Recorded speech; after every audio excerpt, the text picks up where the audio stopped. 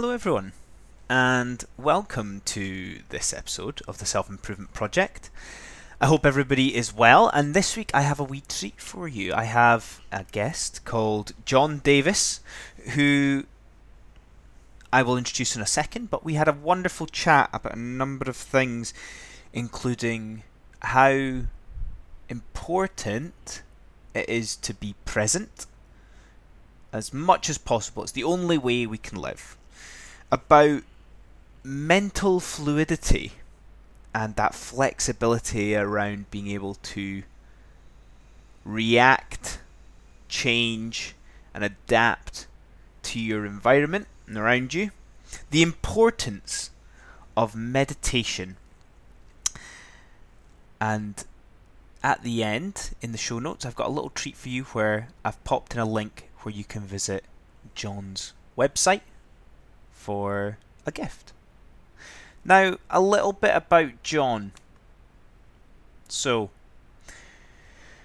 John is an internationally renowned keynote speaker, comedian, fight director, stuntman, college professor, artistic director, and action hero. He has travelled extensively throughout the world, speaking to audiences of all ages and backgrounds in 28 countries and over 4,000 live performances. John is here to inspire you to set and reach your maximum potential and awaken your inner action hero. So that is our little introduction for John. So I hope you enjoy our chat, and I look forward to hearing from you. Enjoy. Yeah. All right. So listen, when I was a young man, a child, I really wanted to be Robin Hood. I used to run around the woods with a stick in my hand, pretending it was a sword, and that manifested in the idea that I really, as I grew up, I decided that I wanted to become a stuntman and a fight director. And I ended up going to a Renaissance festival. And for any of you who don't know what a Renaissance festival is, that basically means I was wearing tights and living in the woods. But other than that, I ended up meeting two of the top fight directors in the world and was fascinated by what they were delivering to me in terms of positive reinforcement. They really liked me as an actor and a combatant and told me so, and then offered me all their training for free because they wanted to be part of my growth. And so I was very enthusiastic about that because I had an emotional abusive father who would really knock the self-image out of me at a very young age. And these two gentlemen were like top of their craft and really giving me the positive reinforcement that I needed. I was also at that same time going for my black belt in Taekwondo, and I was fit, I was strong, I had long Fabio hair in those days, as opposed to this Telly Savalas thing I got going on now, right? And I ended up being really, just really buff and strong and really doing the stuff. And then a buddy of mine said, "Hey, you want to come help me unload my van?" I said, "Sure, no problem." He said, "Well, so I drove out to his house, and he was a professional potter. He made pottery, and he had boxes of clay in the back of his van, which were 80 pounds apiece. I climbed up in the van. I picked up the very first box. I turned to set it outside of the van, and my spine broke in two, and I collapsed to the ground. Now, they took me to the hospital. The doctor says, "Mr. Davis, you have a condition known as spina bifida occulta," which basically means that three of my vertebrae never formed properly at birth. And with the extra weight and the twisting action, I literally disconnected the top half of my spine from the lower half of my spine, and it pinched off my nervous column, my nervous system there. And so they told me, "We don't know if you're ever going to walk again, and even if you do walk again, you can never have a physical career, like a very physical career, because your body just can't do it." And so I said, "No, I was in a really bad place. I was really in a dark place, wanted to kill myself and everything else." And a buddy of mine came in and he gave me a book called The Tao of Jeet Kune Do by Bruce Lee, which is really, if you think about it, it's kind of like the cruelest joke you could play on me at that moment, right? It's like, look, the martial artist who was just told he'll never do martial arts again, let's give him a book by the greatest martial artist in the world about martial arts, right? So, come to find out, however, Bruce wrote that book when Bruce was in traction and had just been told he'd never do martial arts again. And that book, when you read it, is not like katas and forms like you see in martial arts. That book is Philosophy of Martial Arts. And I discovered this whole pattern of techniques for overcoming adversity. And one of them was being very present, staying very present at all times. And number two was mental flexibility, being able to stay in that place of when adversity comes, keep your eye on your goal and flow around things until you get to your goal. And so that day I decided not to listen to my doctor because all he was really giving me was belief. He was saying, you'll never be a stunt man, a fight director. You may never walk. He was giving me negative beliefs. And so I had to take my own beliefs into my own hands and say, okay, what I believe, I achieve. Buddha says, what you think you become, you create your world. Krishna said you are the culmination of your thought. Gandhi says you must be the change you want to see in the world. The Bible says, as a man thinketh, so is he. Jesus said, whatever you ask in God's name is granted, but Moses said God's name was I am. And so I could take what the doctor said and be living the he said I am, or I could take the I am. What am I? What am I doing? So I decided I'm going to be a stunt man and a fight director, no matter what anybody said. And so that day I started flexing my neck muscles because that was the top of my spine. And then I take my present moments and I just slowly worked down the muscles of my back all the way down to my injury. And by day 30, I was below my injury. I actually flexed my hips. I was able to sit up on the side of the bed. Wow, yeah. And then at 6 months, I was up moving around the hospital. At a year, I was back to what I would consider a very normal physicality, but not back to my rock hard masculine self. Thank you very much. Right. But at a year and 6 months, I was back to my physical self. I was back to lifting the same amount of weight I'd ever lifted. I was back to being the strong stuntman, fight director type of person that I was. And I climbed up on top of a 3-story tower and I jumped off into a fall pad at a year and 6 months. And then I went on to do over 4,000 live comedy sword fighting stunt shows all over the world. And I worked with movie stars in Hollywood. I even took my stunt show to the front lines of Iraq and Afghanistan on 6 USO tours. I became a college professor. I became a keynote speaker. I ran theme parks. I did anything I ever set my mind to ever since then, because I knew after that accident that I could do anything, and it was my choice. Nobody else could take my moment from me. And so if someone's telling you what you're going to live, then you can take their belief about your life and live their life, because that's what you're actually living their belief, right? Yeah. You have to take your own belief and live your own belief. I find it fascinating that you can have that persistently for so long and it leads to all these things. Pardon my ignorance with the being present and the mental flexibility that you read about, but do you feel that you can be present all the time and it is beneficial? And do you I'm interested with the COVID lockdown side of things, because being present in mundane circumstances, which I know that you will have gone through that injury and doing little things each day, has that helped with that? Well, let me first of all kind of reframe what you said a little bit. You will never not be in your present moment. Okay. You only have one moment that you have thought, word, deed, and they're able to be used. And those are the 3 elements of creation, right? The problem that people have is not that they're not present, it's that they're focusing on different time zones, right? They're taking their present moment and they're wasting it on some future event that may or may not happen. Yeah. Or they're focused on what they did to me in the past. I'm a victim because of that, right? So they get into this place. But the reality of it is the past is just a stack of present moment memories that give you an underlying subconscious belief. And the future is just a place where you set goals for future present moments, but you never experience them in the future. You only experience them in the present moment. So to be very present means that if I can set a goal for the future, but unless I'm putting action in it, in the only moment I have to put action into it, I'll never get it. So I've got to make small, successful present moments that are in alignment with that outcome for me to get that outcome. So COVID hit.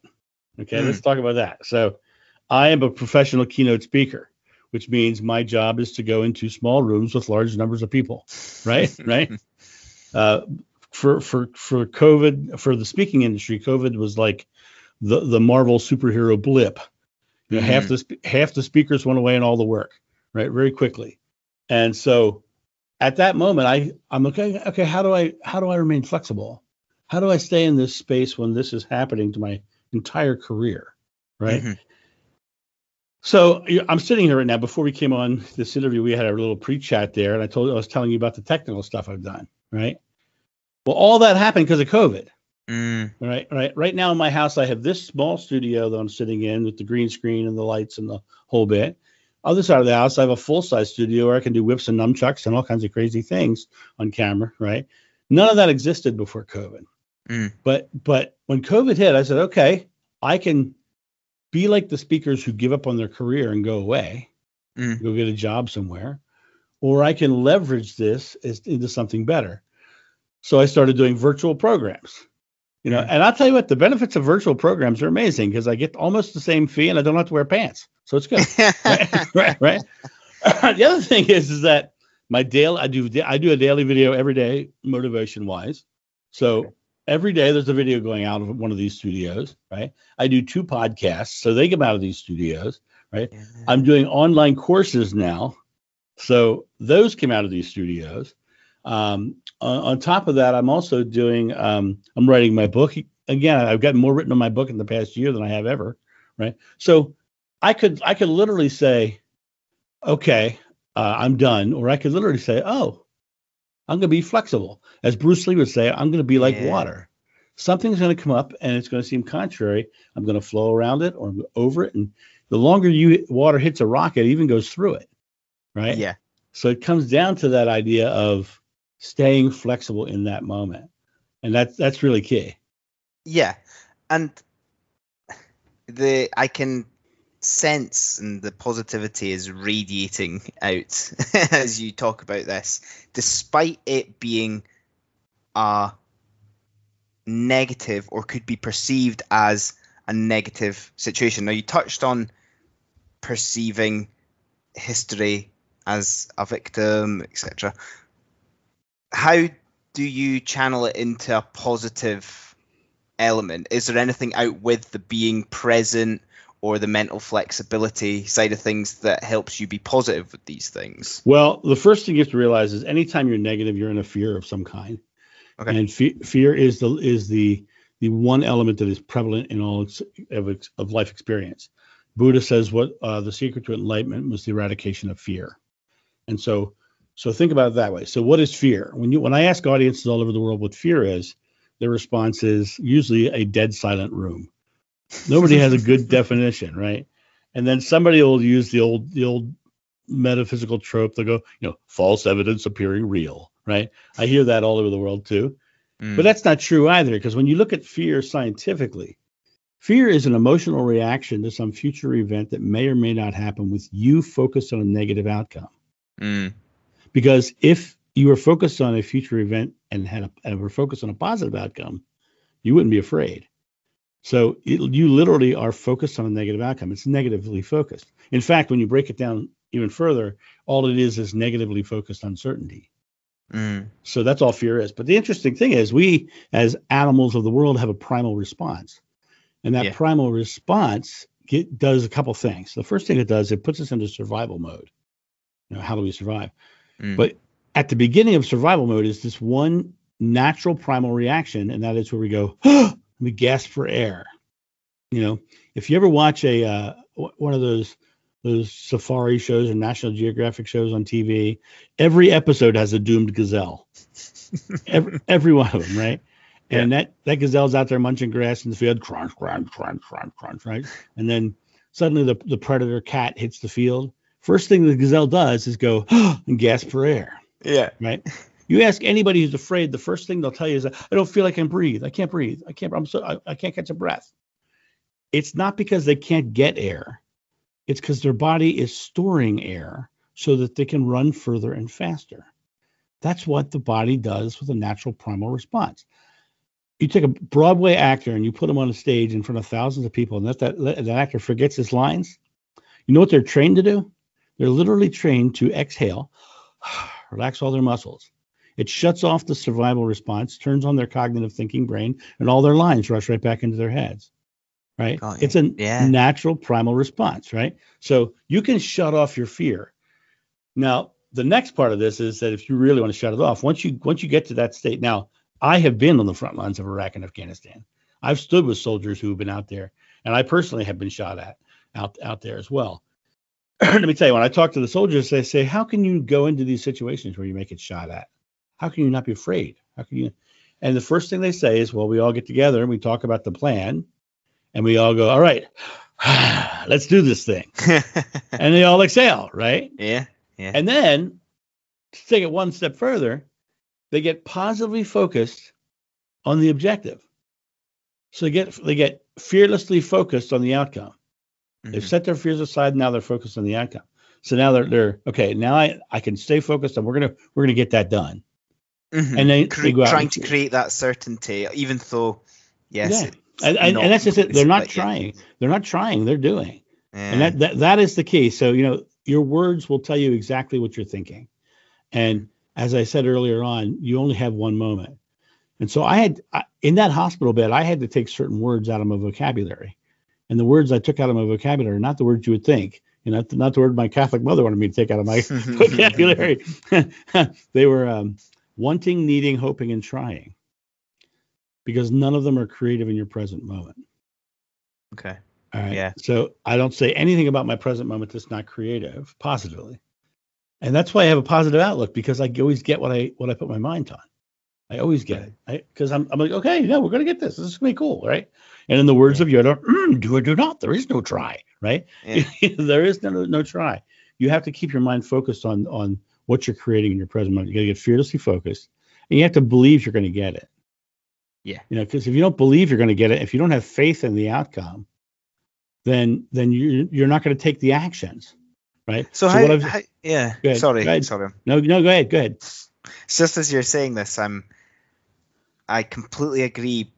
And for people that want to be positive, but feel that their natural, not instinct, but their mind, their inclination takes them down that negative route because of. Can I tell you why? Can I tell you why? Check this out. Please, yeah. You're going to find this interesting, okay? I hope your audience does as well. Right. So I've already said that your past is just a collection of present moment memories, right? Yeah. So the subconscious mind has two jobs. One of them is to store those present moment memories to give you subconscious belief. The other job that it has is to show you what you're focused on. So in other words, I love Jeeps. I've had 6 of them in my life. I've got one in my garage right now, up on 35-inch tires and all jacked up and all kinds of stuff, right? Love Jeeps. I drive down the road. I see every Jeep on the road. I see every Jeep next to any house, next to any driveway. I see every Jeep because my mind is focused on Jeep. I see Jeeps, right? Negative people focus negatively. Their subconscious mind shows them a negative. So they have a negative moment. So they stack a negative moment in their subconscious belief. They create a treadmill of negativity. The only way you break that cycle is to consciously change your present moment, right? In the Bible, they would call that being born again. Set down your past, let all that crap go, and create one positive moment. And then create another positive moment and start stacking positive moments into your subconscious belief. Because you're focused on it, your subconscious mind is going to show you it, right? And because you're creating it, it's going to stack it, and they're going to change your entire treadmill behind you, right? Now, so that's the key element. Now, the other thing is a lot of people will also get into the mindset that they have a giant goal out here and it's daunting and big, and they want to get to it, right? And they believe that struggle equals growth. Mm-hmm. Well, that's putting your faith in your present moment about struggle. It's easy. It just happens. Small things build to big things, right? That giant goal is never going to magically appear in your present moment. It's going to come and surround your present moment experience depending on what you do here. So by keeping this moment positively focused, you're changing your subconscious belief, you're changing your future outcome, all by staying very present and making it very positive. But as long as you're focused on negative, you're creating a negative treadmill. And let me, I can see your mind clicking, and I just want to add one little spiritual thing Please. here that you'll find interesting. In Buddhism, the number one quote in Buddhism is life is suffering. Okay. But when they actually translate the word that is suffering, which was the word dukkha in the language of Pali, when they translate it to English, there's a problem because Pali is a conceptual language and English is a literal language. And so all English does is take other people's languages and takes meanings and puts them on paper, right? When you look at dukkha in the English translation, it has three very distinct translations. But the first one is pain or suffering. So everyone thinks Buddha said life is suffering, right? But the other two translations are really interesting because the second one is habitual response. Okay. And the third one is belief from experience. So what Buddha actually said was life is pain and suffering because of our habitual response, because of our subconscious mind. Okay. Right. Right. Yeah. That's what that actual meaning is. And Buddhists take their entire life to meditate to shut down that response, to get to that bliss state. That's what this is all about. It's all about making your present moment as positive as you can be and as successful as you can be. And all these little tiny things stack on top of each other, and then that giant outcome comes and surrounds your experience. That's the way it works. That is, I'm visualizing it in my mind right now how it works, and this stacking of positive reinforcement, that cycle.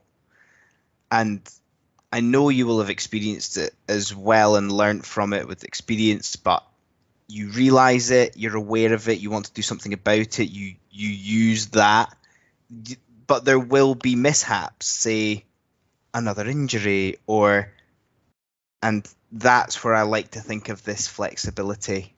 Well, aiding that. You're so perfect. All right. So let me kind of back up. What I started laying out earlier was what I call my 5 F's. I talked about fearlessly focus with faith. We talked about follow through, which is the small present moments. The next one's flexibility. Great. Something's always going to come up that's going to seem contrary to what you're trying to achieve.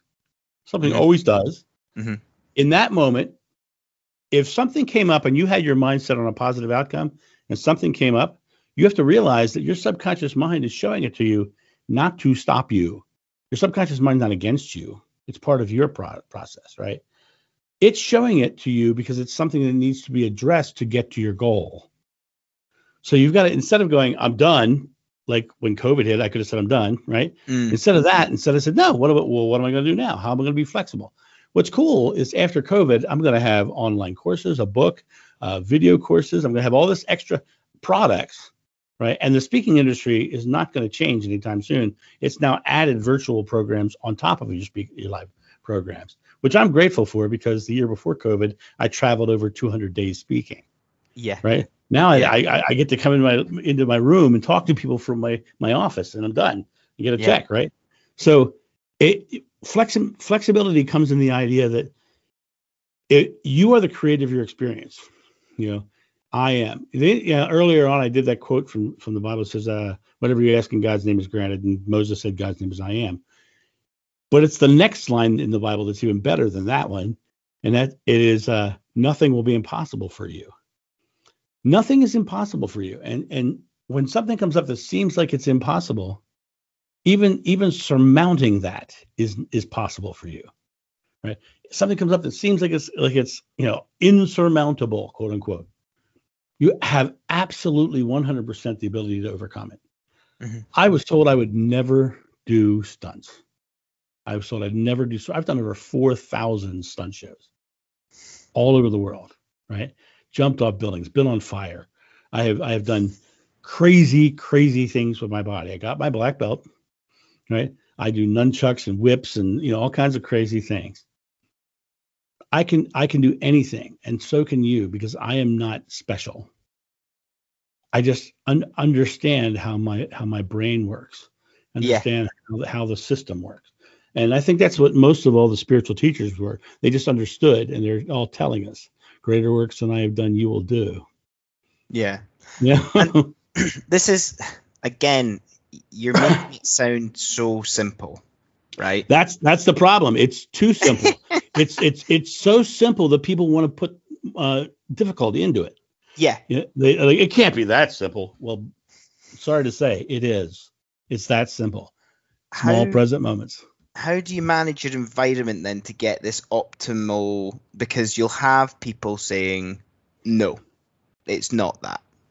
And you need negativity, a wee bit like you need suffering to, which I get, but it's reinforcing the negativity, especially from maybe a societal point of view. Maybe you spend so much time at work in a job that you don't like that you can't escape, you can't actually take your physical body or your mind out of that space, etc. So what did Henry Ford say? He said, whether you think you can or think you can't, you're right. Right. The interesting thing is the simplicity of all this is that your present moment choices are tomorrow's outcomes. Today's choices are tomorrow's outcomes. So if you want to choose that you can't, if you want to choose that it's too difficult, right? And a lot of times, especially when I talk spirituality, I talk about all kinds of teachers, right? And when I talk about those teachers, it's interesting because some of the people who are very religiously dogmatic want to argue and fight with me, right? Because they're very rigid in their thinking, and this is the way it is, no matter what, right? It's not my job to. This is going to sound horrible. It's not my job to care. It's my job to live my life and not theirs. And what they're trying to do is they're trying to make me live their life so that they feel powerful, right? So for me, I'm like, no, I'm. This is the way I live, and I'm doing fine. Thank you very much. Right? How's your miserable life going? Mine's going pretty darn well over here. Right. Your job is to make your part of the world good. Because the more people who can make your part of the world positive and successful, the more of us who do that, the more the world changes.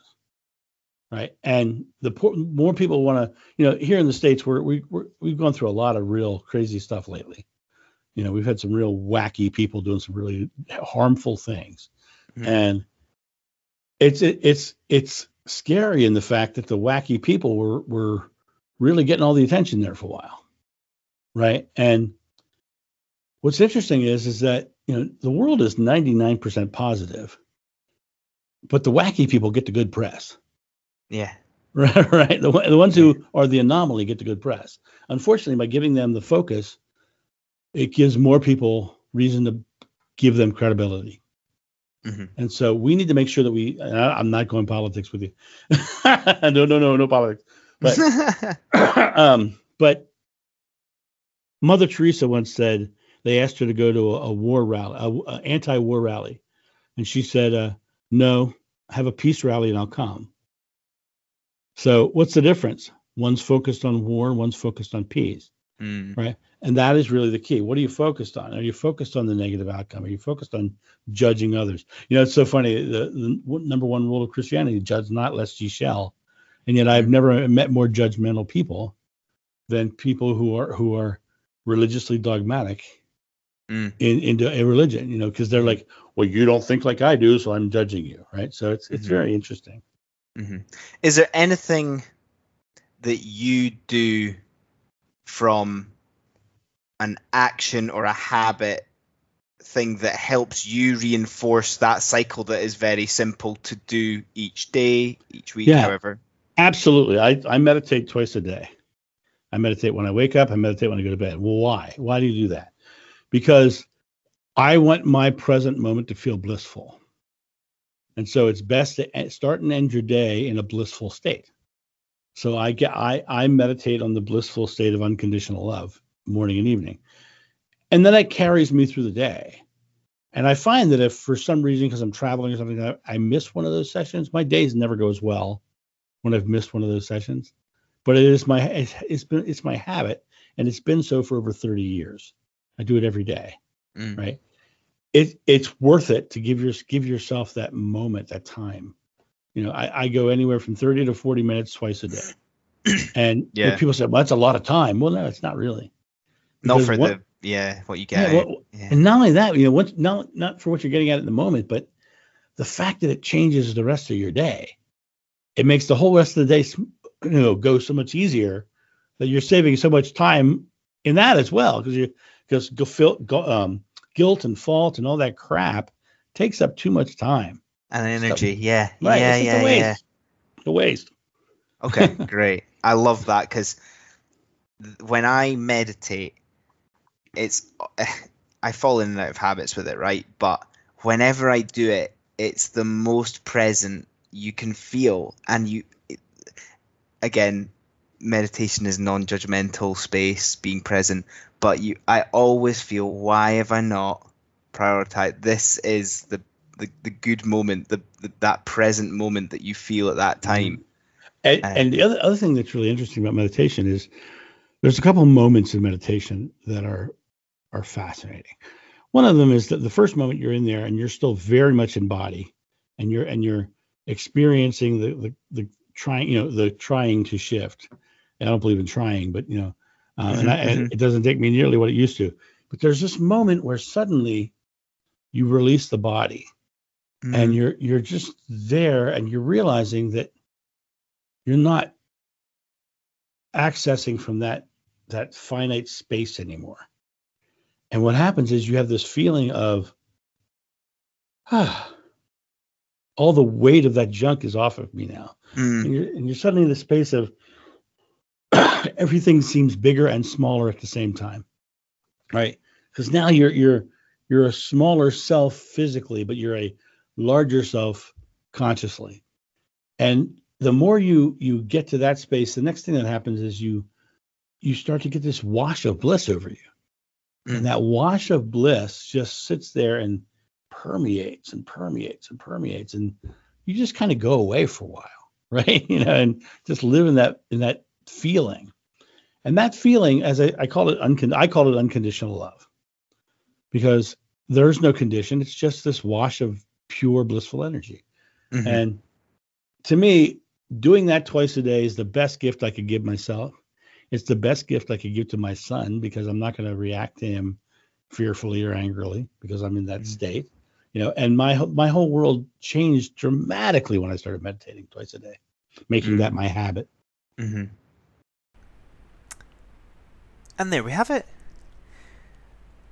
Myself and John talking about all things self-improvement. What did you take away from that? What are you going to implement from our discussion about how to use these things effectively to create habits around those things? Since chatting with John, I meditated before, but now I'm meditating more than ever. And the peace of mind it is bringing me is substantially more than it was before. So what are your lessons learned? How are you going to use this? I would love to hear from you. Like I mentioned at the start, there'll be a little gift from John in the show notes. And if you're wanting to hear from me not only on a Monday for the podcast, but also every Sunday with some thoughts to wake up to, join my email list. I will add that to the show notes as well for you. Thank you for everybody that has joined already. I've loved hearing from you as well. Hope you all have a good week, and I will see you all next time. Cheers.